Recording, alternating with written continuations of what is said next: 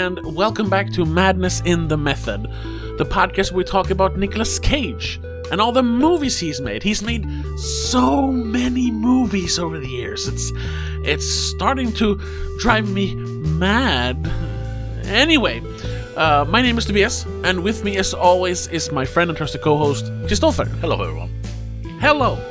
And in today's episode, we are talking about, is it The Lord of War or just Lord of War? Just Lord of War. No, the. Just Lord of War. He's not The Lord of War, he's just Lord of War. It's a 2007? 2005. 2005! Not the 2005. yet. No, not quite yet, unfortunately. I don't know what you want to call this. Crime, drama, thriller movie? About a gun runner. Yeah, I would say drama. I mean, there are action and things, but that's not the focus point at all. Yeah, there's not a lot of action. I mean, yeah, there's some shooting, of course, but yeah, it's not an action movie. It's written and directed by Andrew Niccol, starring Nicolas Cage, Jared Leto, and Ethan Hawke. Yeah. Deals with an arms dealer confronting the morality of his work as he's being chased by an Interpol agent. And I think that's wrong. That is not what the movie's about. Well, perfect then. 'Cause I just finished it. I'm poorly prepared for this episode. I'm sorry. But then I'm gonna ask you because what is this movie about really? I mean, so there's like this is one of those movies because this is a movie. It's heavy in symbolism and message and stuff like that. But I think you can take this movie in two ways. Either it's about just like just a bad guy who how a arms dealer on the black market, how that works, sort of. Mm-hmm. Like any kind of like a gangster movie, same thing. Yeah. Just how it works, and that's interesting. Yeah, it's very reminiscent of Wolf of Wall Street. Yeah, it's basically the same, but they deal in different commodities. Exactly, but then there's also the other part where it's this sort of political anti-war message of this is how war works, and it is just terrible, and there's nothing really you can do about it. In a sort of, well, I wouldn't say that it's nihilistic, but it's on the border. It's nihilistic. Yeah, I was philosophizing to myself yesterday, and I realized that people are depressed. They're just very aware of reality. It's just depression is just hyper aware of realism. And this movie isn't nihilistic. It's just very realistic in its in its philosophy. Yeah, I'm just thinking that the message, because it is at the end of the movie. It like sort of gets this thing where it's like there's a lot of arms dealers in the world. This is sort of how it works. Is it that bad, huh? Sort of.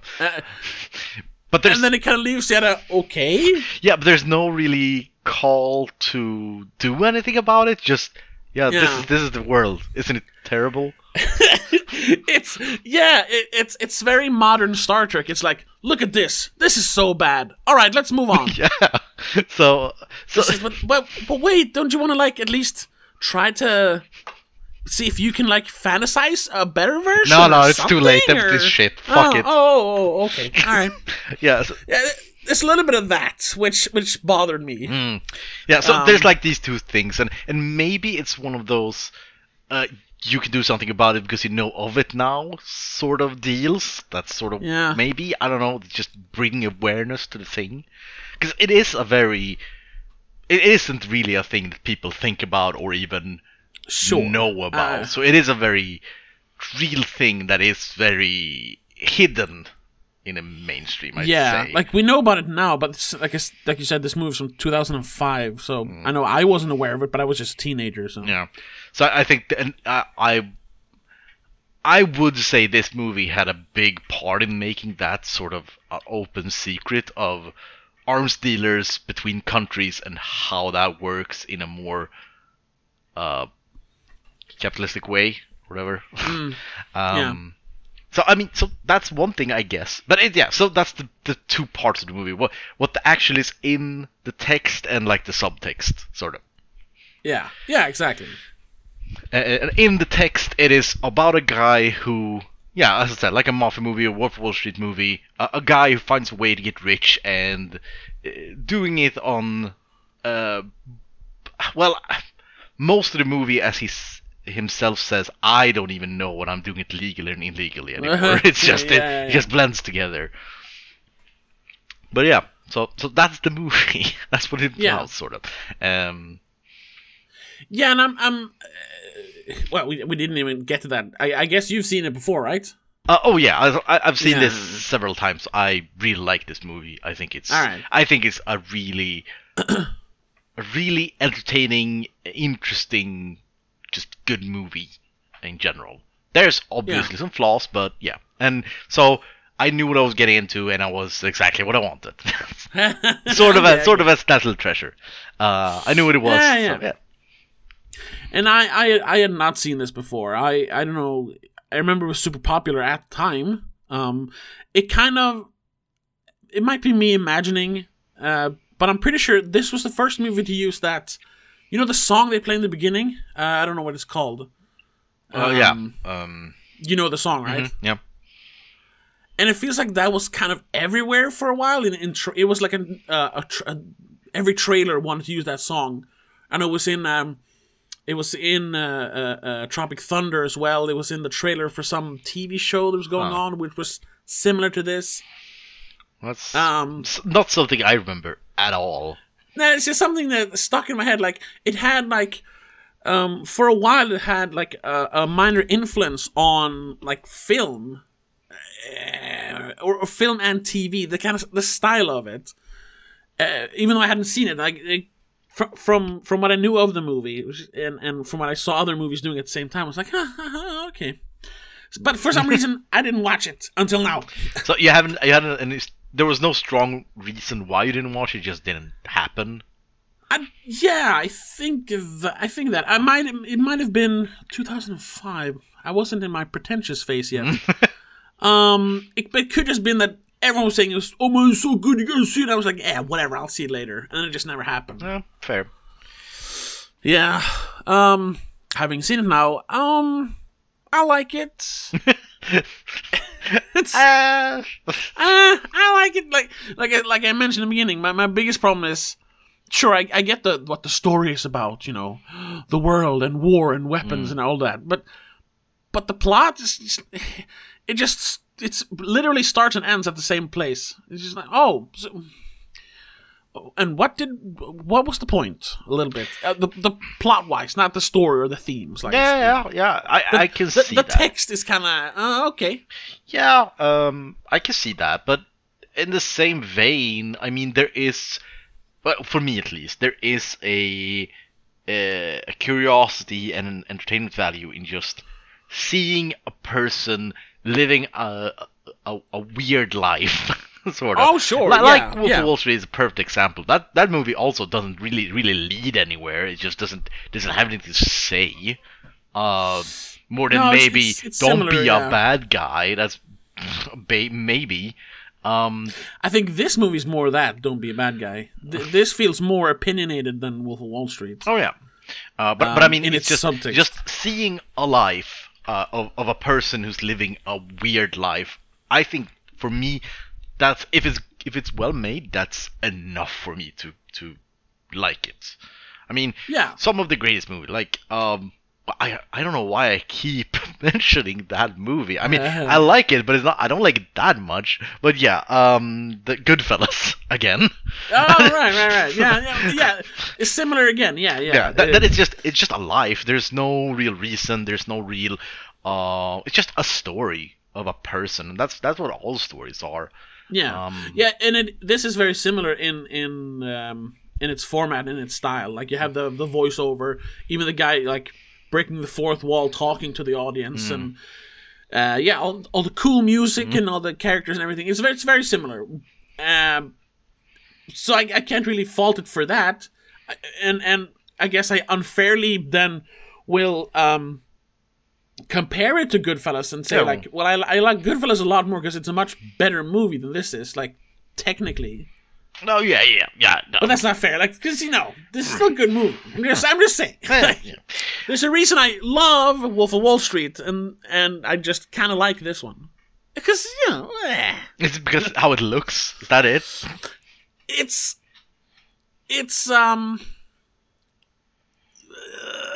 partly how it partly how it looks. There's nothing wrong with how it looks, except for a few scenes. The night scenes when he is at his lowest point was just, I don't know, they look bad. I don't know. That's just beside the point. When he was walking around in Africa, or yeah, exactly, yeah. But other than that, I don't know. Like I said, it's not bad. It's just not at the level of Goodfellas and Wolf of Wall Street. Yeah, and I for me, I think this is a better movie than Wolf of Wall Street. No. Yes. No. But because I have one big problem with Wolf of Wall Street, and that is it is how do you put it? It's too gleeful in itself. It's bad. But anyway, this is cool. Look at this cool fun thing, and it sort of drops the seriousness, and you feel like the movie maker or the movie itself doesn't take it seriously. They say that it's bad, but come on. I mean, while in this movie it is bad, and the movie never lets you forget that this is bad. He's living this cool life, but no, it is bad. What he's doing is bad, and you should feel bad if you like what he's doing. While in Wolf of Wall Street, it's like, yeah, I mean, you should root for him. I mean, he's a bad guy, but come on, he's yeah. I think there is the main difference between the two, because I know for a fact that Scorsese he didn't want to he didn't want to point fingers at whatever the guy's name is in that movie, Adrian something, whatever, Brody, DiCaprio's character. Oh, well, yeah. He wanted to depict it, the way it's described in the book, because it's based on a book. And he never wanted to, like, oh, look how bad this is. Like, he wanted to make it look fun because that's what it was for the guy at the time. And it also makes the audience question, like, man, I'm really liking this guy. Well, wait, he's a criminal and a fucking bastard. Why am I liking him? Here, it's more like, this guy's bad. You should not like this guy. But at a couple of times, he's really, like, smooth and cool, and you kind of like him. So it's sending mixed messages, but in the different direction. It's making you feel bad for liking him because he's bad, but sometimes he's kind of cool. Instead of showing how cool he is and making you question yourself, like, why am I liking this when he's abusive and he does drugs and he steals from people. I don't know if I was confusing which movie was which. No, I think I got it. Yeah. I think that's the subtle difference, and why I would prefer a movie like same thing with Goodfellas. It's the same thing. It's really like not romanticized, but it's not pointing fingers. Yeah, it makes you question, like, why do I like Ray Liotta's character in this movie? He's a murderer and a gangster and a criminal. Why do I like him? Yeah, and in that, I mean, so we preferred different movies for like the opposite reasons, because yeah, exactly. So we're sort of on the same page, just that you think it's bad, I think it's good. So, and I think when you, the problem with I won't drag Goodfellas into this conversation, but Wolf of Wall Street. But in Goodfellas, Wolf of Wall Street. Yeah. When you feel, oh, why do I like this guy when he's so bad? The only thing I see then is, oh, the movie really wants me to like this guy, huh? That's I don't question myself. I question the motivation of the movie or the creator of the movie, and I think that sort of ruins it for me, because it. Yeah, you say that Martin Scorsese doesn't want to put blame, but he should put some blame. I mean, this is a person who sort of ruins hundreds or even thousands of people's life, there should be blame. It's like, oh well, we should be like objective to it. No, not really. You should. This is art. Art is supposed to say something. You should put blame. You have a responsibility for it. And that's sort of why Lord of War gets me, while Wolf of Wall Street doesn't. Okay. Oh yeah, okay, but I see your point, and but I do think because I am where's his name? So Scorsese, he is not, he's not saying anything, or no, what was it you were saying? That he damn it, I lost my train of thought. Well, I was saying that he I was mocking him, saying, I need to be objective and let the people think for themselves. Right. Well, I think there's two different ways of making it. And I guess I'm just reiterating what you say. No. Like, you like when the artist, the director and writer actually does say, this is what it is. But I prefer when the artist and the director makes you question. That his goal is not to tell you, but his goal is to make you think about it afterwards. And this goes back to a sort of a friendship-long discussion we had, going back to like horror movies. I prefer them horror movies where the director says, this is the monster that was dreamt up, that I wanted to show you. While you say, oh no, I don't want the monster. I want it to be in their head so I can think of what it should be. Yeah. Oh, yeah, right. Oh, no. Yeah, you don't like the Babadook, right? No. For that reason, sort of. Well, not only that reason, but it's one of the reasons. Yeah, it's one of the reasons. Yeah. Oh, yeah. Oh, no. So, I mean, it comes back to that same thing. Yeah, it's just a matter of, personal preference at this point. Yeah, sure. So, that explains why we think differently in this case of this movie, because we are coming from two exact opposite of the spectrum regarding that. Yes. Well, let's move on. So yeah, but you weren't like pulled into the movie at all, or was it some parts that were? No, I'm just. Okay. No. I mean, I'm not disliking the movie. I think it's a good movie. Okay. I think there's good performances by. Well, there aren't that many actors in the movie, really. No. Like, Nicolas Cage is good. I think Jared Leto is. This was before he went crazy, so he's still kind of good. I mean, he was still good many years after this, but this was before he got his head up his ass too much. Yeah, I mean, Jared Leto, I wouldn't say this is. I wouldn't say it's one of his best performances, but it's like it's up there. But he's good. He's fine. It's a very very similar performance to, but just worse than Requiem for a Dream, and similar character too, I guess. Yeah. And I think he could be really great in this movie if he had more screen time, if he was the main character. But he's sort of in and out of the movie.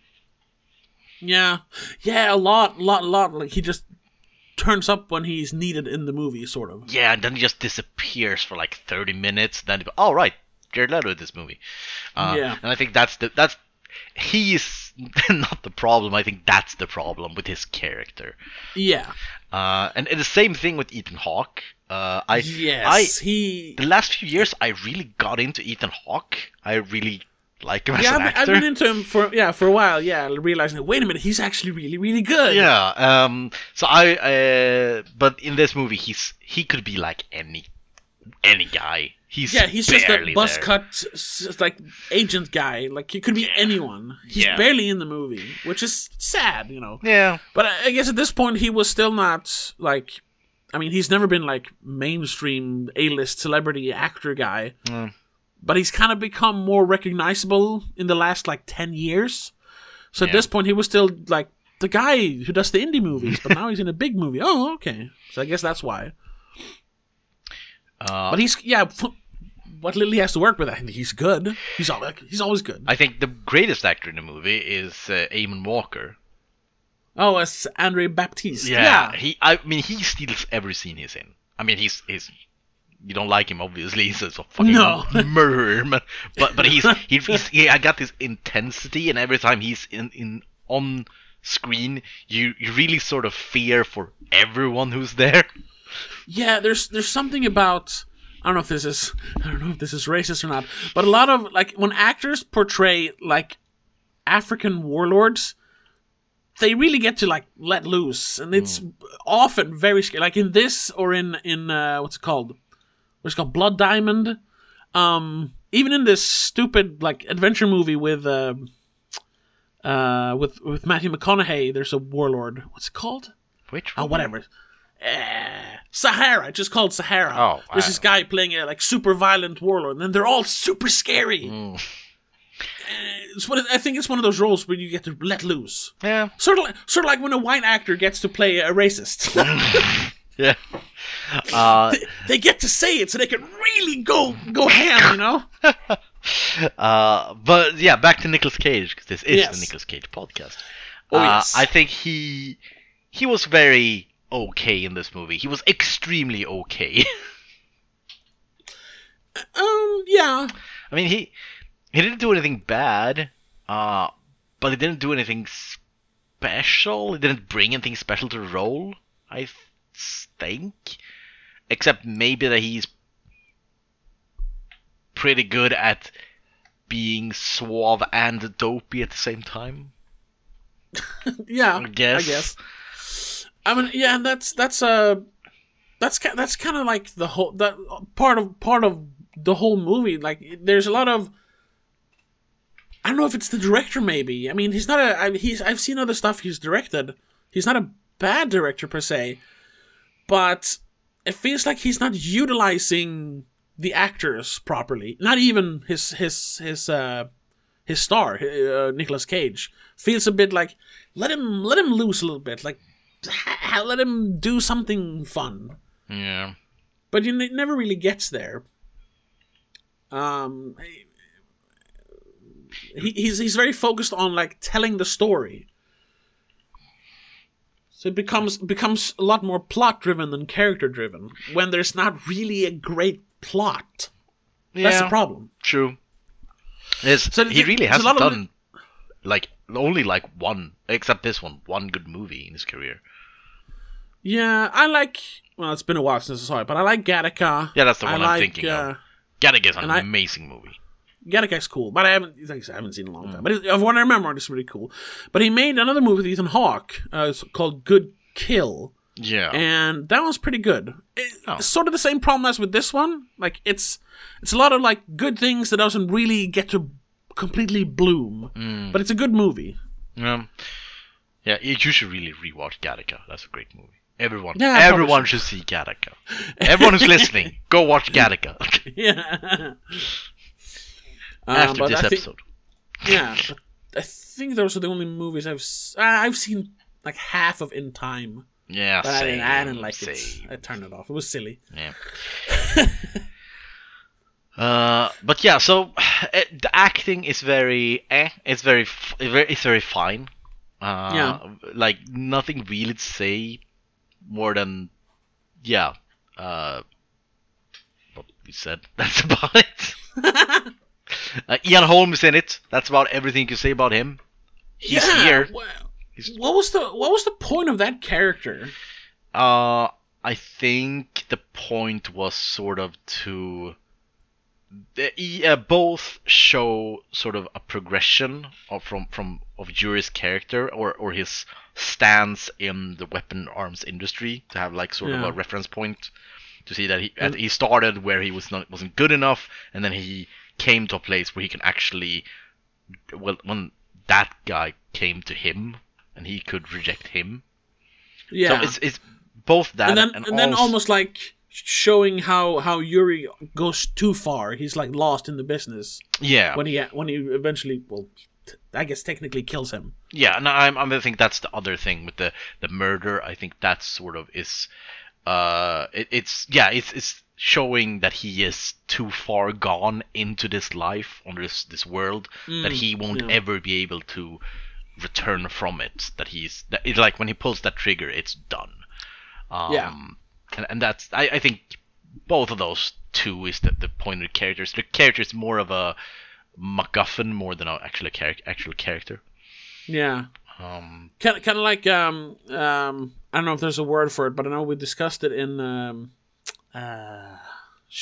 what's it called? Moonstruck. Moonstruck. Yeah. Yeah, he's kind of like, I don't remember that character, but that like character that kind of represents like morality, or like if in more of a physical way, can't maybe like God, like to show the main character where he's going in the wrong direction. Yeah.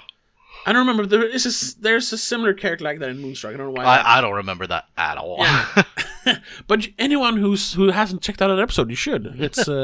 It's a very good episode about a very good movie. Anyway, back to Lord of War. Yeah. But yeah, so he mainly exists like a sort of fucked up moral compass, basically. Yeah, sort of. Yeah.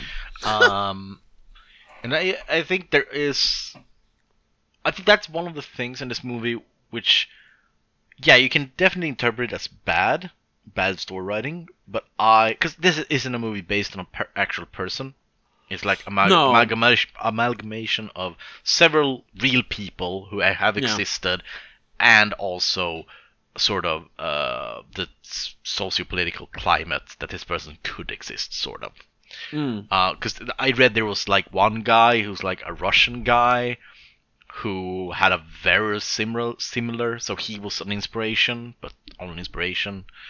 But yeah, so and because of that, you can like in Lord of War when his brother gets like hooked on drugs and needs to go into rehab and being the screw up guy, sort of. Yeah, that's in quote unquote regular movie. You would think, what is this plotline?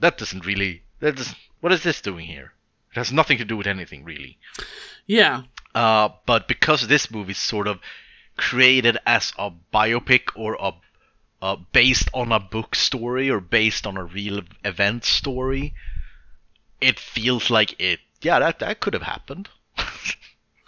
Yeah. So in this movie it worked, even though it shouldn't really work if you think like on a script level, but just because how they made it, because it is made very much as a real event story or based on a book story. Yeah, like a biopic almost. Yeah. Yeah. So there's a lot of those things that sort of doesn't work but still work, which is interesting.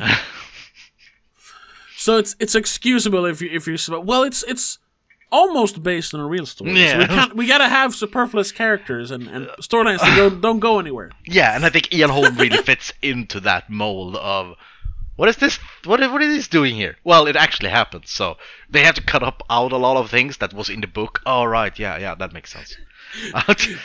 Andrew Nicholas telling this to the producer, like, so we gotta hire a guy for a bunch of millions of dollars, and he doesn't actually need to be in the movie? Yeah, but he was in reality. But this is not a real story? Yeah, I know, but it could be, though. It's almost! Yeah. I see what you're saying, and I agree. It's kind of funny, like. Yeah.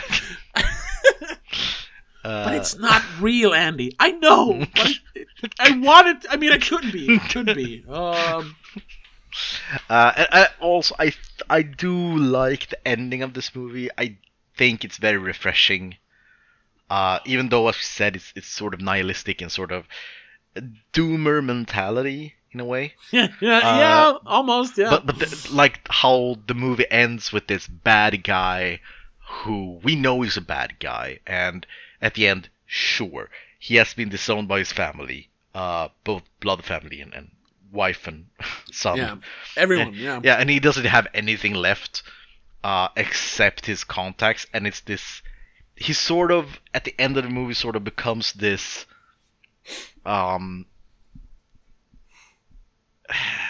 Kaiser Soze type of character.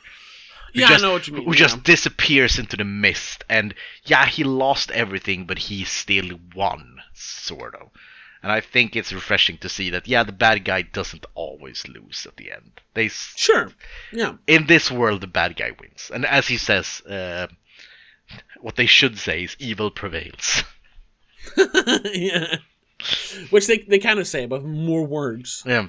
Yeah. So it would have. I like that ending. The movie wouldn't have had such an impact if he would have just been arrested at the end. No, that would have been silly and it wouldn't feel real. Yeah. Because it didn't happen in real life. Exactly. I think it's a movie that because I think this might be the best possible ending, but I don't think it's a good ending. But it's the kind of movie or the kind of story that there really isn't a good ending there. Like, he could be arrested. No, that's silly and unrealistic. He could be killed, but that would feel very anticlimactic. He could get away with it, even though I'm sad, boo-hoo, but he got away with it and continues to sell weapons to this day probably. But that's also kind of like, then it doesn't really feel like an ending. It just feels like, and now it continues. And I don't know if there's another ending like he goes legit, but that will also be silly because bad guys rarely go legit. Yeah, no, very rarely.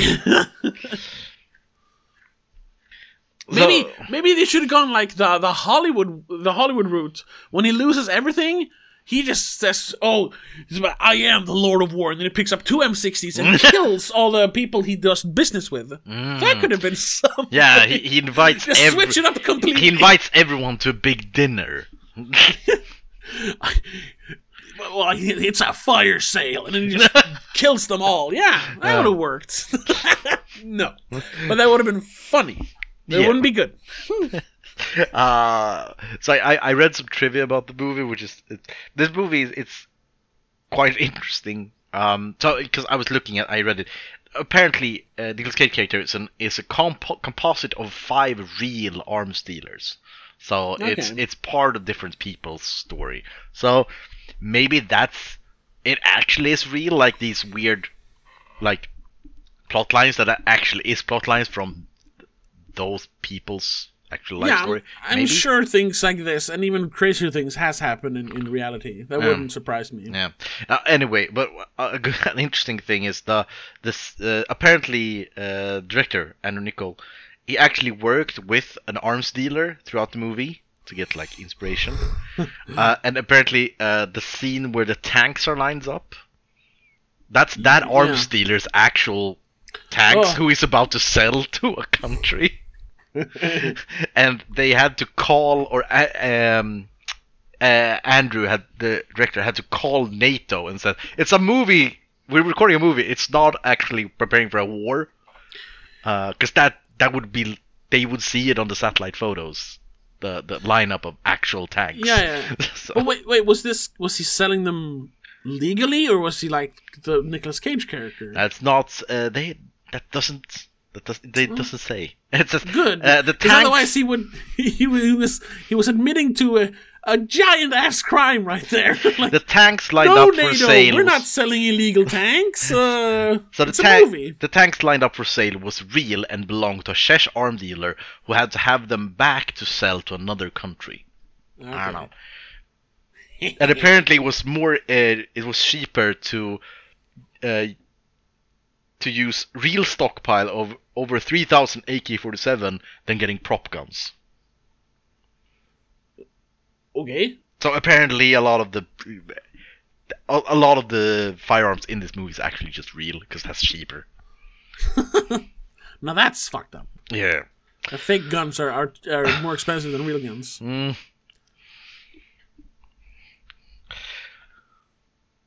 Well, yeah.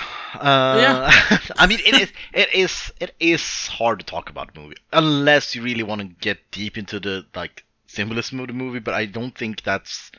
I think that's a disservice of the movie to go into like this, what the symbols means and things like that. Yeah. Because I mean, one thing that's very very sort of obvious is in the beginning of the movie, he stands on a pier, sort of, something. Yeah. He's standing in the middle of like a cross. And it's like a cross, and it's like and then later on when he has a bullet in a chain, just like people has a cross as a chain. It's like Yeah. his religion, his firearms, and it's a lot of those things. A lot of those things are kind of like they or not, some of them at least they feel it's a little edgy, you know. He wants to, because also that like I talked about before, like he wants his character to be cool sometimes. So there's some scenes where he's like super cool and super edgy, and goes back to using, I don't know, using real songs. I don't know. It adds that cool factor, like a Scorsese movie. He does it well all the time, using real songs. And it's like I said before, it leads to mixed messages. Like, he's really cool, but he's a bad guy. But he's really cool, but he's a bad guy. Yeah, but I think also most of these symbolisms are very what do you say, shallow. Yes. Yeah. So they are very cool to see them. It's like, oh, that's sort of like the cross. But if you start to point them out and think about him and actually sort of try to put it together into words, then it's sort of, well, I mean... it's not much of a deeper meaning. It's just, it's like a cross, you know, like a religious symbol, but it's a bullet. Yeah. And he's standing in the middle of it in the beginning. Yeah. So, and also these things with, like, there's definitely something with his father, that his father sort of changed religion to be a Jew, but not really. That's definitely definitely have something, but I don't know. Yeah, I guess. Yeah, kind of the hypocrisy that you can just, I'm just gonna choose this faith now. Yeah. I'll just choose to be a gun runner, and choose not to like see the bad parts of it, because you know it's business. I did like the end of Jared Leto's character of Vitaly. When he dies? Yeah. I do think I think it was a very good scene, and I'm glad he died. Yeah. Oh fuck. Too few people died in this movie. No, I just think it was a good ending to his character, because that also sort of shows that even he, as fucked up as he is, knows what's right and wrong. Yeah. I just wish he was in the movie more, so kind of gradually build that up. Yeah. Because now, I mean, you get it, of course, that part of why he's fucked up is because, like, the first time they sell a bunch of guns, when they get shot at, and he sees that they actually shot a bunch of children, and when he looks through the wall when they're lying on the floor, somewhere they're selling guns to someone. And it's after that he starts doing drugs and everything. But I would almost want the movie to be a little more obvious, and like build him up more gradually than just have him show up for the scenes where he experiences something bad, and then having like, go away now. You've made your point. Now go away until we can kill you in the end. He should have been there all the time and start to more and more question the morality of what they're doing until that end. That would have been better. Yeah. Just have him around, like in the other scenes of the movie. Just have him be there and like look worried or be all paranoid or something. You know. How long was this movie? It's not that long, right? It's about 2 hours. If you skip the credits. Maybe it should have been longer. I don't think it even would have had to been much longer. Just have him be in the scenes. No. And could add like, I don't know, 5 minutes of dialogue. Yeah. The problem with that is combined. like most of the movie isn't in America.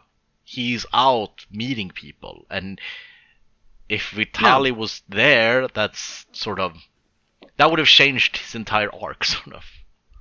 But maybe that would have been a good thing. Yeah, I think that would have been, because it almost feels like it's just an excuse to get rid of him when they say, well, he's going back to rehab now. When he comes back to work, well, not to work because that's when he dies, but when he comes back, Is it at the wedding? He comes back after the rehab stint. Yeah, I think that's the first time we see him. Yeah. After that, he should have been in the rest of the movie, Fair. and not just in the scenes in America. Fair. This movie really bombed.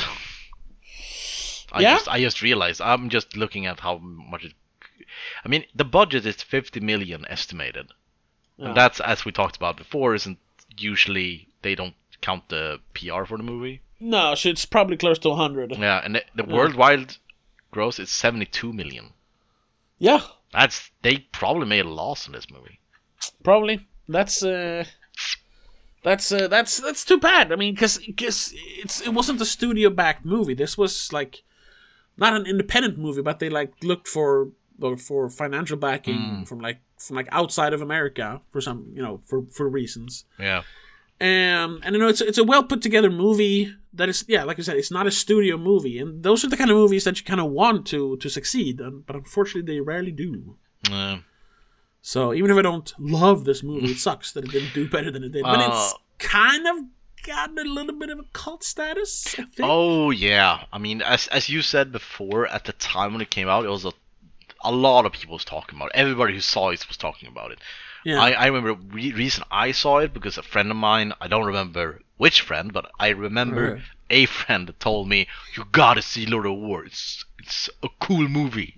Yeah. Sort of missing the point, but exactly. It's super cool. But yeah, so, and have you read any reviews from the time? I know you said you were ill prepared today. Yeah, I haven't. It's got a 62 Metascore, but I recently found out that you can't really trust that number. Oh, some inside information. No, I saw a video by this guy called the Kino Corner, and he talked about that. They because all the reviews on Metacritic gets a numerical score, even if the review in the newspaper website whatever didn't give a numerical score. They kind of just guesstimate one. Oh. And also, if it's like a big newspaper like here, the top one is from Roger Ebert. But it's from the time when he worked for Chicago Sun-Times. So it's a big publication and a very famous reviewer. Then they kind of like bolster their point. So if he says it's really good, it's an 8 out of 10, they kind of like, yeah, but he probably means 8.5. Oh. Yeah, so they kind of pick and choose, and they kind of curate the points themselves, which I didn't know about. I thought that was more what they did over on Rotten Tomatoes, but it's more because it's more blunt there when it comes to the points. But yes, I'm saddened by this because I like Metacritic as a a site. Time to find something new. Yeah, but I mean, you can still read the reviews, and make up your own point, and just kind of try to ignore the numbers as much as possible. But for the sake of brevity, it's got a 62. And like I said, the top review is Roger Ebert, and he says it's a bleak comedy, funny in a catch-22 sort of way, and at the same time, an angry outcry against the gun traffic. Which sums it up pretty well. Like, it's really cool, but it's also like, this is really bad, though. Which is the problem I had with it, that it's sending mixed messages. But I see, where Roger Ebert sees it as something good, I see it as something not as good. And then there's one from the Hollywood Reporter that just says, Cage is brilliant. Oh, okay. Okay. And then let's see, they didn't get too many, only got one like really negative review, but it was a really negative one. It just says, the result is a dead pile of information in search of a movie, which, yeah, I see what it means, so maybe that's a little harsh. I can't read the whole thing, though. It's too old. But we have that blurb. Because, yeah, it's, like I said, it's pointing at this, look how bad this is. Anyway, let's move on. Just a little bit of that, which, the problem I had with it. Fair. Well, the user reviews are very positive.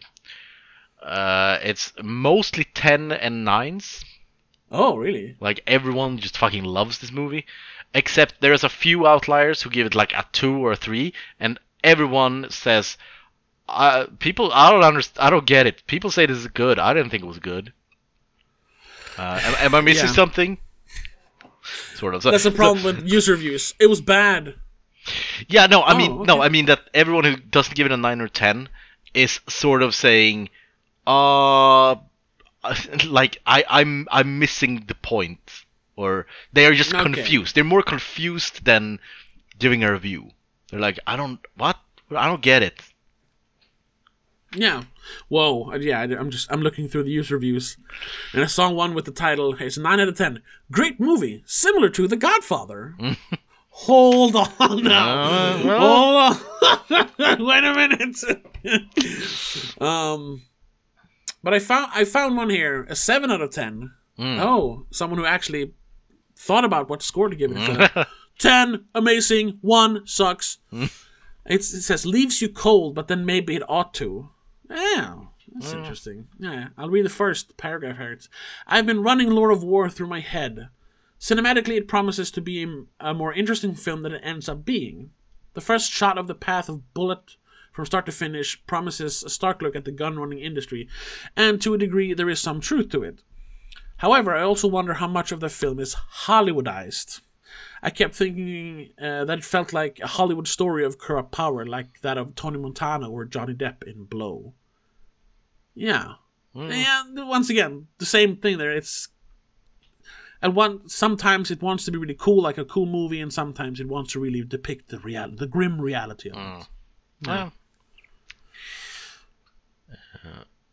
Says it's extremely well written. Well, it's pretty good. There's one here, a 1. More boring Hollywood moralizing. The story of an amoral arms dealer from New York could be made into an interesting movie, but it isn't. Lord of War is a paint by numbers, preachy finger pointing. Oh, isn't the arms trade so unethical it kills kitten and puppies too? Piece of Hollywood garbage. Whatever happens to characters, story and dialogue. The big studio wonder why box office numbers keep declining. Well, it's because of crap like this. Nicolas Cage stars and narrates the entire movie as Yuri, the arms dealer, who with the help of his brother becomes an arms dealing kingpin. This movie takes you from his start in Little Odessa to his time at the top. It was a boring story with boring characters where nothing happened. I couldn't sit through the entire thing. Yikes. Okay, I mean, That's a little harsh. calm down. Yeah, I mean, how dare they moralize about illegal gun running? Yeah. Those liberal fucks. Yeah. It seems like everyone who gives it a 1 just thinks it's sort of preachy and is like, oh, they say gun running is bad. So, But hey, newsflash, it is. yeah. And I mean, yeah, I mean, it is like we said. Everyone, as we said, it is moralizing, but it's not super like finger wagging, but it is there. So Yeah. I think people are just overreacting to Yeah, it. I think so too. Yeah. Maybe this was... No, there wasn't a lot of these movies at the time. No, I'm trying to, like I said, because it felt like this had an influence, but not, on a specific movie like that. Oh, we wanted to make our own version of Lord of War, but it was more like in the style and especially the using of music.